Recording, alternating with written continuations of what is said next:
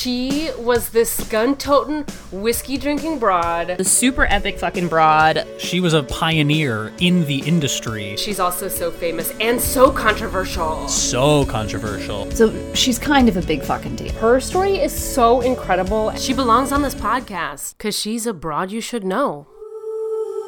Hello and welcome to Broads You Should Know, the podcast about amazing and noteworthy women from history. I'm your host, Sarah Gorski, and I'm here again with Ms. Chloe Sky.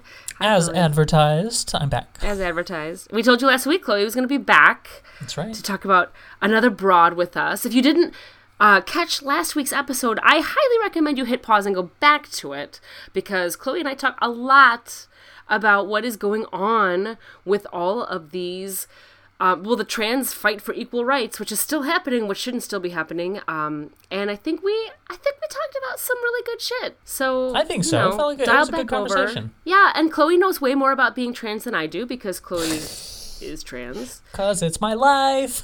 Because it's your life. And especially, like, listeners, it's okay if you don't have any trans friends.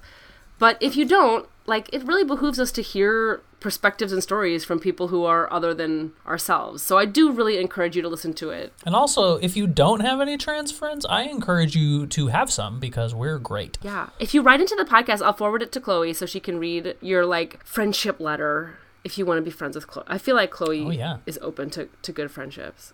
I like friends. I like support. I like external validation. So whatever you got. Although you have lots of friends. That's not to say you have no friends. I do have friends. But anyway, Chloe, I am so excited to talk about today's broad. We mentioned her name at the end of last week's pod, but I am bringing you Raquel Willis. Have you ever heard Raquel?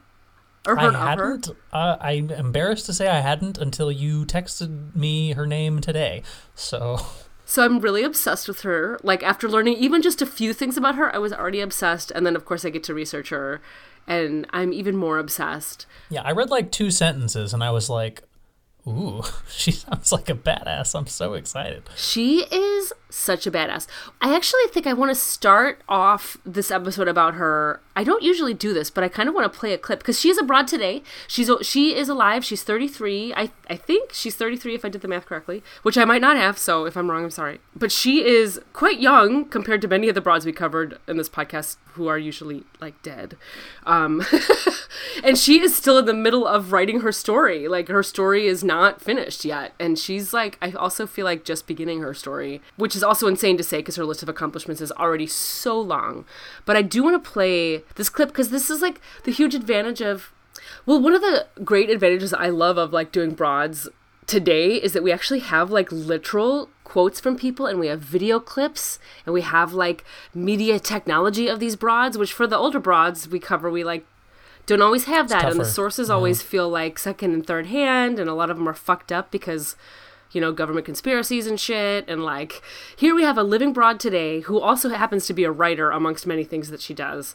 And so I feel like we get some good shit with her, and I just want to play it on this podcast. So let me pull up this clip that maybe some listeners will recognize. I don't know. Maybe you'll even recognize it, Chloe. I'm not sure if you would have seen it originally. So let me see if I can.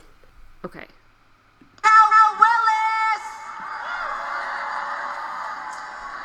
Hi everyone, I know you are amped and ready to go. I promise I won't take too much of your time. And before I start, I want us to take a second and look around. Look at all of these people who are gathered here to take a stand. These are your partners in resistance and liberation. And today, y'all are making a commitment to each other and to a new vision of liberation. Now, when I was younger, my father used to always tell me, walk like you know where you're going. I thought he was just trying to be deep. I didn't know what he was talking about. But when I was 19, he died, and I quickly learned what he meant. He was no longer my guidance and my safety net, and that loss pushed me to figure out exactly who I am and the life I wanted to live. I found my voice. And today, I stand here with my mom as a proud, unapologetic, queer, black, transgender woman from Augusta, Georgia. I I'm more than those labels. I'm a daughter, I'm a sister, an auntie, a friend, a lover, a human, and a feminist. And so I want to stress the importance of us being intentional about inclusion. I think about historically trans women of color like Sylvia Rivera and Marsha P. Johnson, who lit the fire on the LGBTQIA rights movement. And they were quickly kicked out and erased.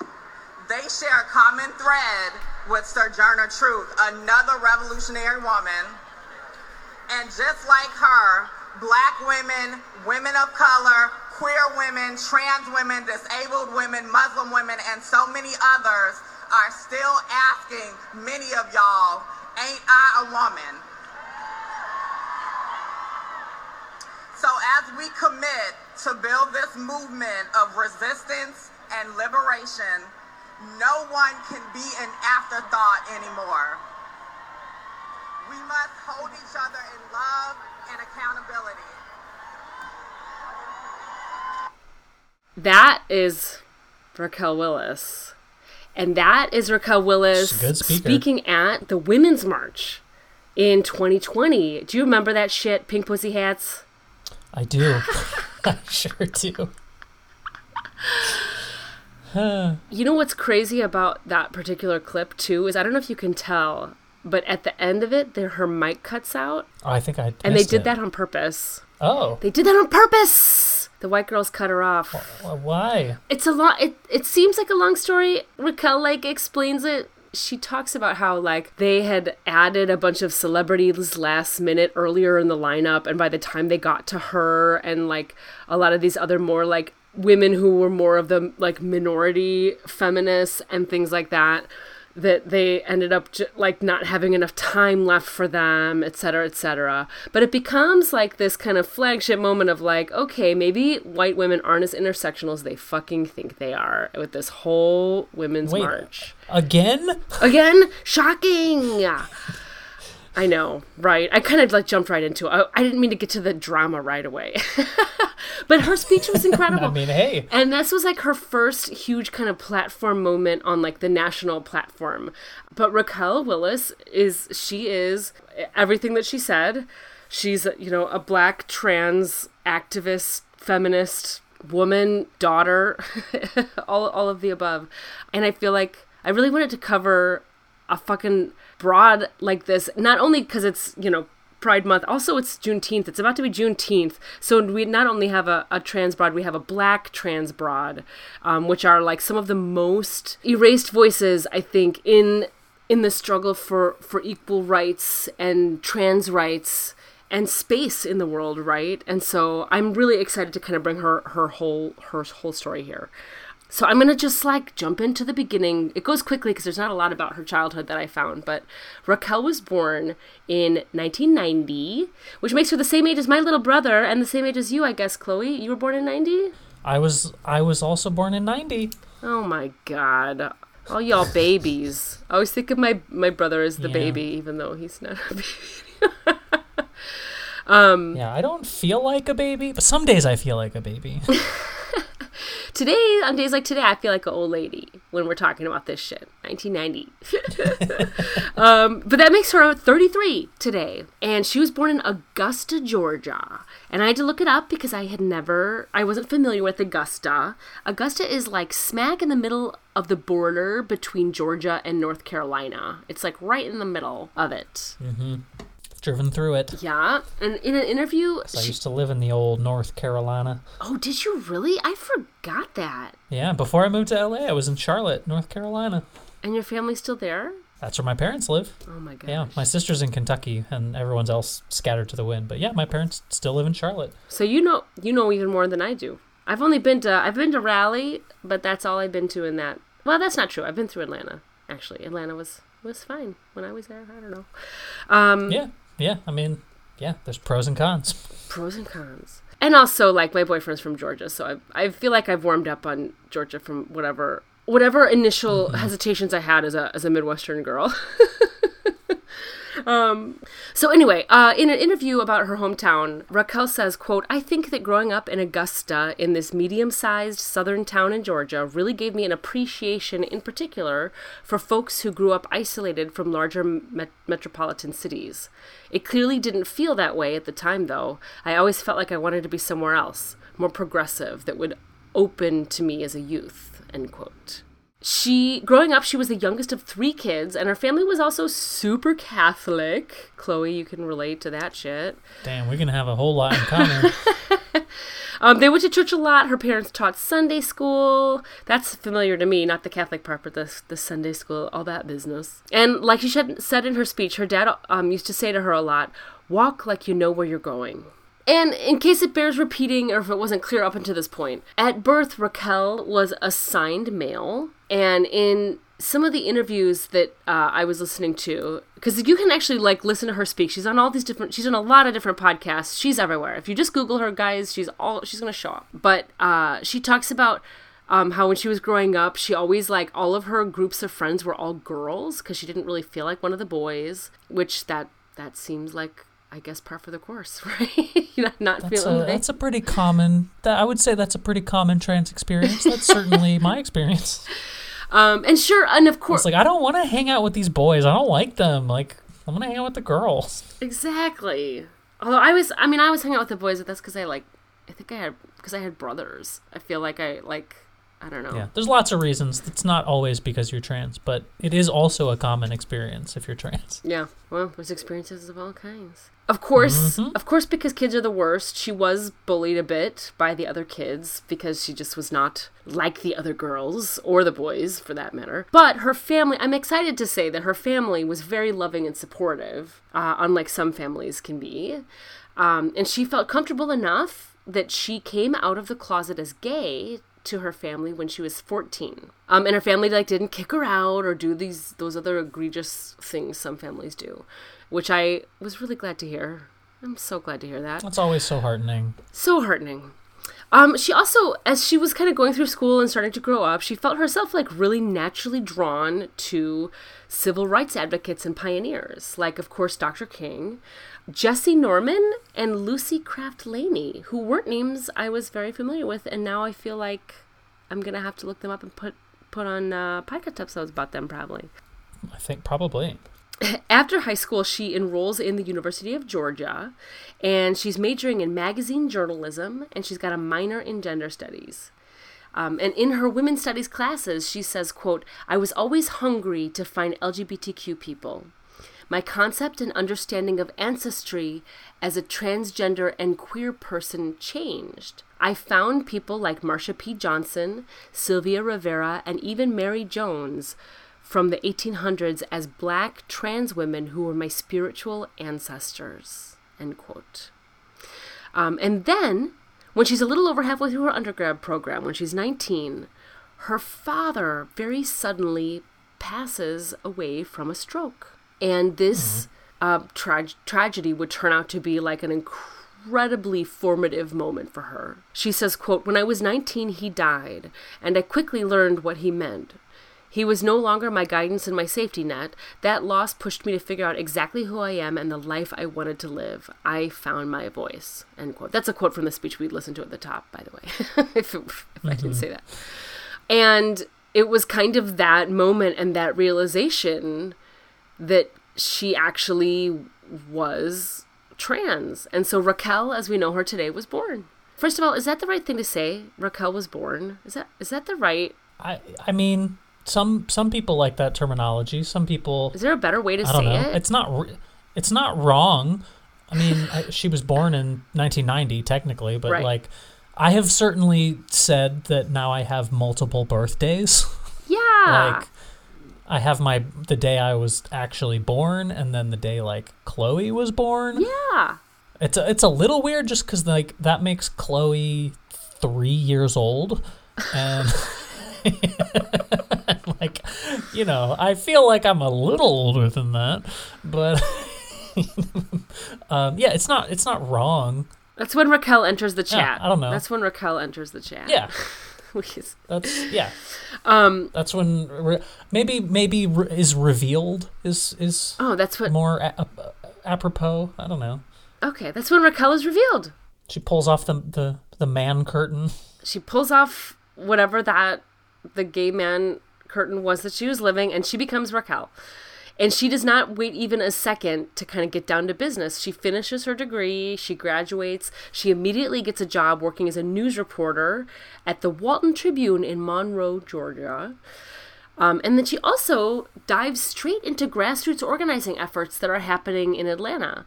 And so this is all kind of happening also around the same time Black Lives Matter is forming. So Black Lives Matter kind of comes together in 2013. And obviously, Black Lives Matter has a really long life, and it's still going on now. But that's when it was like kind of first kicking up. And some of Raquel's first demonstrations are literally walking with the Black Lives Matter movement.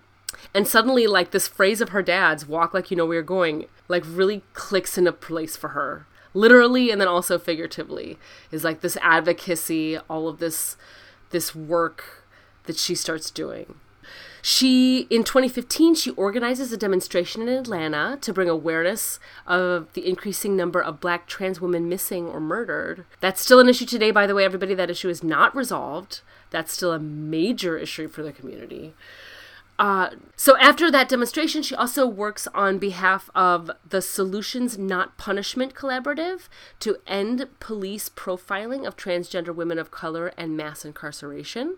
She works with some other folks on a campaign to implement a pre-arrest diversion program in Atlanta. And she also successfully leads the Atlanta Trans Liberation Tuesday mobilization with the larger Black Lives Matter network. And Raquel talks a little bit in interviews about how all this advocacy work in Georgia that she starts to do at the beginning of this like spark of her career. And how even though she felt like the work that she was doing with Black Lives Matter and everybody else was making a big difference, she really found that the efforts to protect specifically Black lives were not extending to Black lives that also were transgender. And she said, quote, "I think at that point, people didn't get social cookies for supporting trans people. There was not the societal pressure to care. It was that moment and a collection of other moments that led me to know I was tired of wasting my energy on efforts that didn't directly impact my community." End quote. All the organizing she'd done up until this point still was very impressive to folks, even though she was starting to feel a little ill-content, right? But it opened some doors for her, and she's offered a position as a national organizer for the Transgender Law Center in Oakland, California.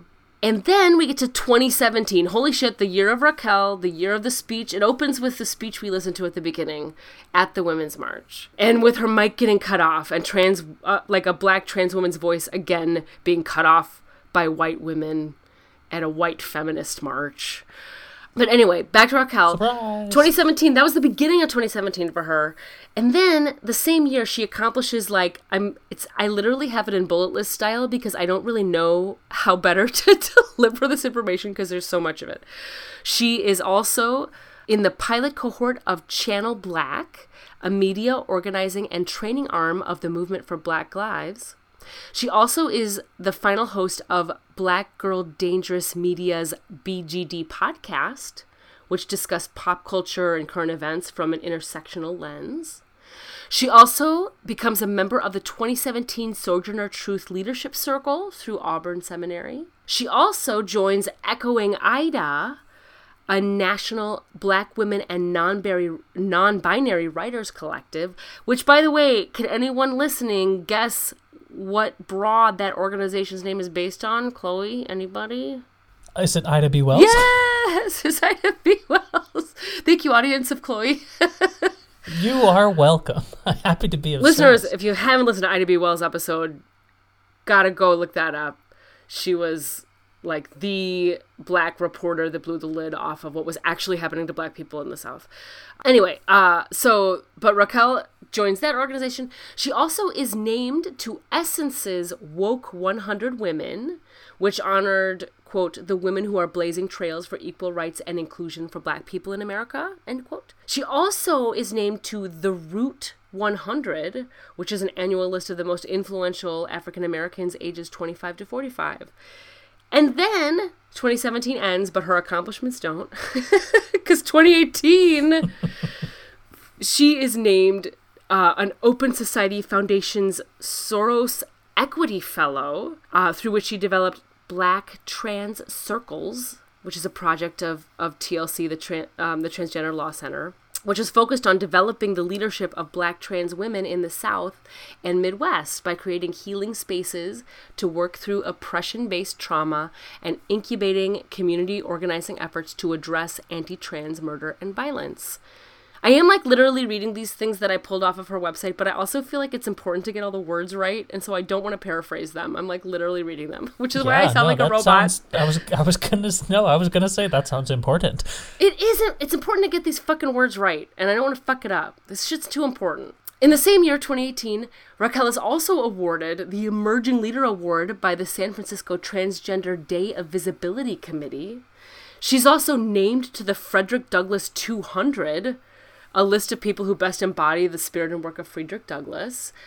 And that year, she is also named a Jack Jones Literary Arts Sylvia Rivera Fellow, another name of a broad who we have not yet to cover on this podcast, but might very shortly, as she's another huge icon in the fight for trans rights. And then in the same year, she's offered the position of executive editor of Out magazine. And that magazine has been around almost 30 years, and it had never had a Black person or transgender person in that role leading its coverage. So that position and her getting like that position is fucking huge. Yeah. One of the big projects she does when she is at Out is that she publishes the Trans Obituaries Project, which was a project put together to highlight the epidemic of violence against trans women of color. She ended up winning a GLAAD Media Award for the project. It was a huge deal. Very important work. These lists just like keep continuing. I know it like might sound boring, but I'm so impressed with all this fucking shit. So it's not fucking shit, by the way. She's an incredibly impressive person. I say fucking shit very generically. I use that phrase way too much because obviously her work's not shit. It's very important. She is named to the Yerba Buena Center for the Arts 100 list. She gets the Woke 100 Women for the second time. In 2020, she's on the Forbes 30 Under 30, and she makes the Root 100 a second time. She gets the Generation Change Award from the MTV Europe Music Award. And in 2020, she also gives another huge speech. She led a crowd of 15,000 protesters in an, quote, "I believe in trans Black power" chant of solidarity at the Brooklyn Museum. And the very same month, she is appointed to a new position as Director of Communications for the Ms. Foundation for Women. It's a whole lot of wow. I don't feel like I have enough time to even talk about each of those organizations, which is why I kind of just blew through the bullet list. But all of the biggest organizations at the forefront of the fight for trans rights and equality, she's been there and in it. I also have to say, Chloe, for you and me's sake, she also did endorse Elizabeth Warren in the 2020 primary. Nice. Actually, Wikipedia said that. Isn't that funny? Someone must have added that in there. Someone from the Warren campaign must have added it in there. But I love it because I love Elizabeth Warren and I can't get over her. And I love, every time I find someone else that also loves her, I feel like immediate camaraderie because they're like somebody who nerded out on all of her plans and just was obsessed with her. So anyway, let's see. In 2021, Raquel is named the University of Georgia's 40 Under 40 and Fast Company's Queer 50. In 2022, the National Association of Black Journalists LGBTQ Task Force honors her for all of her contributions to LGBTQ plus visibility in media. And she was named a Person of the Year by The Advocate. She also, in the midst of this, I don't know what year this happened, she co-founded Transgender Week of Visibility and Action. So that was her brainchild that she was at the forefront of. She currently serves as an executive producer for iHeartMedia's Outspoken. Oh, nice. Yeah, and she's still president of the Solutions Not Punishment Collaborative's executive board and apparently on the WNBA Social Justice Council. which I didn't even know existed. Did you know that existed? I did not. My God. And by the way, Chloe, this is the part that I don't want it to make you sad, but it might make you sad. She's also writing. She writes the whole, she's a writer in addition to, as a journalist, she does a lot of writing. Yeah, and she's a podcast producer. She's doing all kinds of crazy. She's like, we got so much in common. Is everywhere. That trans obituaries project that she published was huge. Her writing has been published in a bunch of different collections, like Black Futures, Bulgari Magnifica, The Power Women Hold, 400 Souls, A Community History of African America, 1619 to 2019, edited by one of our favorite authors, Chloe Abramics Kendi and Keisha Blaine. She also has written articles for Essence, Bitch, Vice, BuzzFeed, The Cut, Vogue. Like, she works all the time, and she is about to publish her first memoir. And it's coming out this October. It's called The Risk It Takes to Bloom, on Life and Liberation. That's pretty relatable. Actually, I need to take a second to take like a fucking breath. Like, this chick is 33. She's fucking 33, Chloe. What have we done with our lives? This is part of the podcast we're wondering. What have we done? What a good question. I do feel like I've done nothing. She must not sleep. Like, I don't know. How do you do all these things and just not... She's the Greta Thunberg of trans activism, right? She's like all over and in it and creating the movement at the ground level, at the grassroots level. In some of the interviews that I read and listened to, she says she still has a sense of humility about her impact and retains her parents' ideals. Quote, I hold on to their concept of stewardship and just figuring out ways that you can leverage what you have to do to help the lives of others. There's no savior that will save our people. So it's about doing our own little lot of justice work to figure into the larger puzzle. We're not going to be able to rely on white people to save black people or cis people to save trans people. We're going to have to do it ourselves. End quote. She right. She is right. I wish she wasn't right. I wish that weren't true, but she fucking is so right. White chicks cut off her microphone at the Women's March. Anyway, what do you think about Raquel? I think she's amazing. I think she puts me to shame. No. I think... No. No, I'm glad that she's out there because she's given a real good face to trans people and she's doing great work. So, yeah. She speaks very eloquently about all of these things that we were just talking about and that, I don't know, it's an important voice and she uses it so well. She's just such an incredible advocate and an incredible, not even just advocate, but just like her activist voice is just so strong. And she's not afraid to call out the bullshit, like the bullshit of non-intersectional feminism. And when that was, so yeah, 2017 is like I feel like slightly before the word intersectional became, like, I think the Women's March kind of highlighted the fact that intersectionality wasn't really happening. Like, I feel like intersectional feminism kind of blew up as a term that people began to recognize more.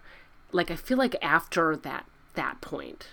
Yeah, part of me even feels like it wasn't like really in vogue until after like the George Floyd protests and everything in 2020. Yeah. I mean, obviously we have a lot of broads who were intersectional before that word was popular. Like, we have Audre Lorde and we have, sure, Bell Hooks. We have all of these intersectional broads who are fucking amazing. But the word itself wasn't very widely recognized, I feel like, until after the Women's March. Yeah, Women's March. I don't think white people really used it or talked about it very much. Thank you for the correction. You're right. It's white people. Yeah. That didn't know. Yes. And myself included, I admit. I'm counting myself in there. Like, it's the work of people like her that is the reason, that we're even aware of these things, because, we weren't talking about it. Yeah. Yeah, now we talk about it. Now it's your favorite thing to talk about. We literally started a podcast to talk about it. That's right. Well, I encourage you, Chloe, and all of you listeners to look up Raquel, listen to some of her podcasts. Like, if you already listen to podcasts anyway, that's a no-brainer for you. Listen to her speak about it, speak about the work she's doing. A lot of people ask her in interviews, like, what's the best thing we can do to be allies to trans to our trans friends and our trans brothers and sisters. And she has a laundry list of things we can do day to day, big and small. And she's like someone that I think from now on, now that I know who she is and now that I'm like obsessed with her, I can like rely on her as a resource and someone to look to when I'm looking for like what is the right thing to do and what is the best way to support and advocate. I just want all y'all to know the same shit I do. Because she's the best. Yep. She's going to become, if not daily, at least semi-weekly part of my routine now. I knew you were going to love her. Often, I don't know how often she puts out podcasts, but yeah, I'm gonna be reading her stuff. So yeah. No, I'm in. All her shit is on her website, Chloe.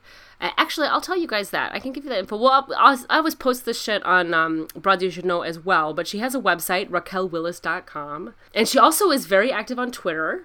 By the way, her Twitter handle is RaquelWillis_. And that's Raquel, RAQUEL, Willis, WILLIS. I'm so excited to say that her website, this is a web design nerd thing, but her website ranks higher than her Wikipedia entry. Thank fucking God, because her Wikipedia entry is a little bit sparse and didn't include over half of the things that I talked about just now. Well, folks, that is all I've got for you today on Raquel Willis.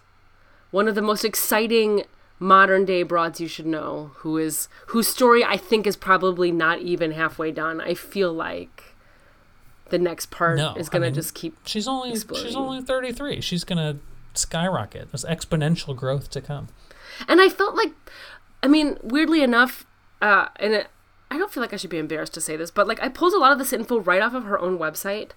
But the thing is about like being a millennial in this day and age is like, if you fucked up and if you got bad receipts on you, like they're going to be out there already. Like if you have this level of spotlight and if your shit's shady, like we would know about it. There would be those articles would show up when we look for you, you know? So Definitely. Well, thanks for telling me about Raquel Willis. Because I'm embarrassed I didn't know about her before literally today. There's no embarrassment on this podcast. My goodness. There's just excitement for our new best friends. I'm allowed to be embarrassed. You're right. I am deeply excited to start diving into Raquel Willis even more. Because, yeah. So thank you. Thank you for being here. As always, you are my favorite guest. Don't tell my other guests. Listeners, don't tell my other guests. But Chloe is my favorite. Well, thanks. Okay, everybody, come back next week for another Broad You Should Know. Bye. To learn more about Raquel Willis, see pictures of her and quotes from this episode, head on over to broadsyoushouldknow.com. While you're there, you can click on over to the About page and read more about me and Chloe. Our bios, photos, links to all of our cool stuff, all right there. Have you followed Broads You Should Know on social yet? We are on Facebook and Instagram at Broads You Should Know and Twitter at BYSK Podcast. To suggest a broad, fill out the form on our website or email us at broadsyoushouldknow@gmail.com. Are you a fan of this podcast? If so, help spread the word about us. Share your favorite episode with your friends or family, or better yet, leave us a review on Apple Podcasts. That really helps new listeners to find us. Broads You Should Know is produced by me, Sarah Gorski, and edited by Chloe Sky, with original music by Darren Callahan. Finally, give a listen to some of the episodes of trans broads we have covered on this podcast. We've got Marsha P. Johnson, who supposedly threw the first brick at the Stonewall riots. We've got Christine Jorgensen, widely thought to be the first trans woman in the United States, and Alexia Salvador, the first transgendered pastor in Latin America. Then come back next week for another trans Broad You Should Know.